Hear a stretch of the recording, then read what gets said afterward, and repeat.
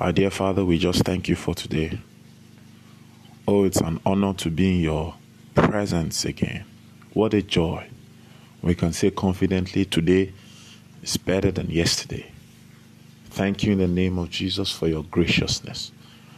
I rely on you totally this morning, and I ask that the next few moments are for life, for light, and for lift. Speak to your people in Jesus' mighty name. Amen. Amen. Well, good morning. It's an honor to be in your space bringing you God's word.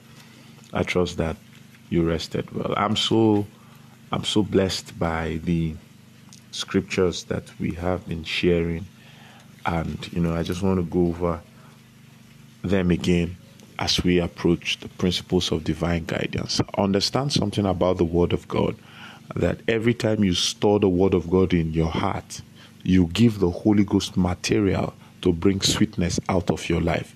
So if God's word goes into your heart as water, it will come out of your life, your mouth, your actions, your results as wine. Your life cannot be sweeter than your intake of God's word. Every single time a person submits himself to the word of God, he is preparing his life to be sweet. The Bible says that there were set 6 water pots that could contain 20 to 30 gallons apiece, according to the tradition of the Jews, in the house where the wedding at Cana of Galilee was going on. And the Bible says when they filled the pot, it was from those same pots that they drew water. So if you fill your pots with the water of God's word, you will be able to serve your world with the wine from Jesus, you see. So it's so beautiful if we fill our hearts with the word of God.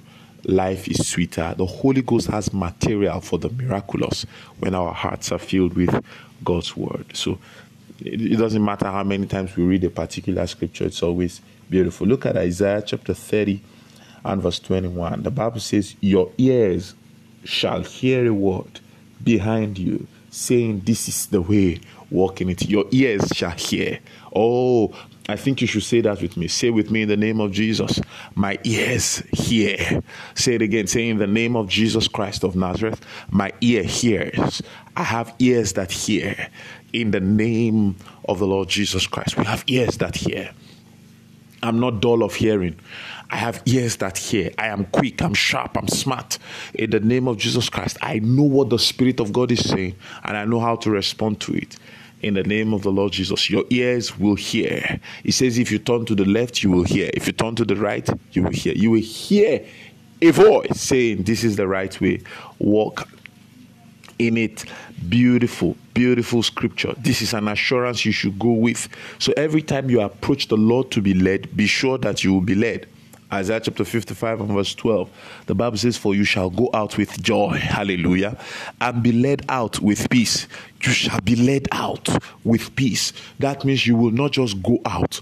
God did not just ordain that we go out and be looking for the leading of the Spirit when we're outside. No, God's ordination is that from inside we are led out. We are led out.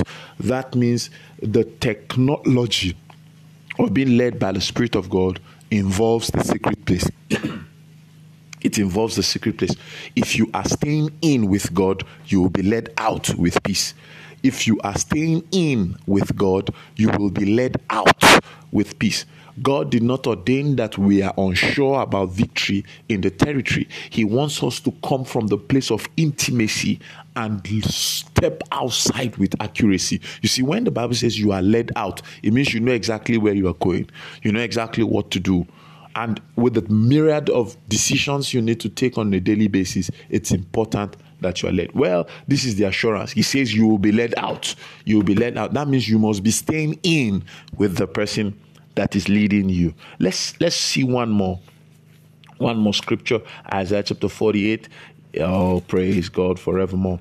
Isaiah chapter 48, the Bible says in verse 17, thus says the Lord, your Redeemer, the Holy One of Israel. I am the Lord your God, who teaches you to profit, who leads you by the way you should go. The Bible says, I am the one, I am the Lord your God, your Redeemer, who leads you. That means the leading of the Spirit, divine guidance, is as sure as the integrity of your Redeemer. If you can see the cross and see Jesus hung on the cross as your Redeemer, then you are guaranteed that you will be led by the Spirit of God. Trust that bless you. Shegwa Lemede thought to bring you a word of faith and hope.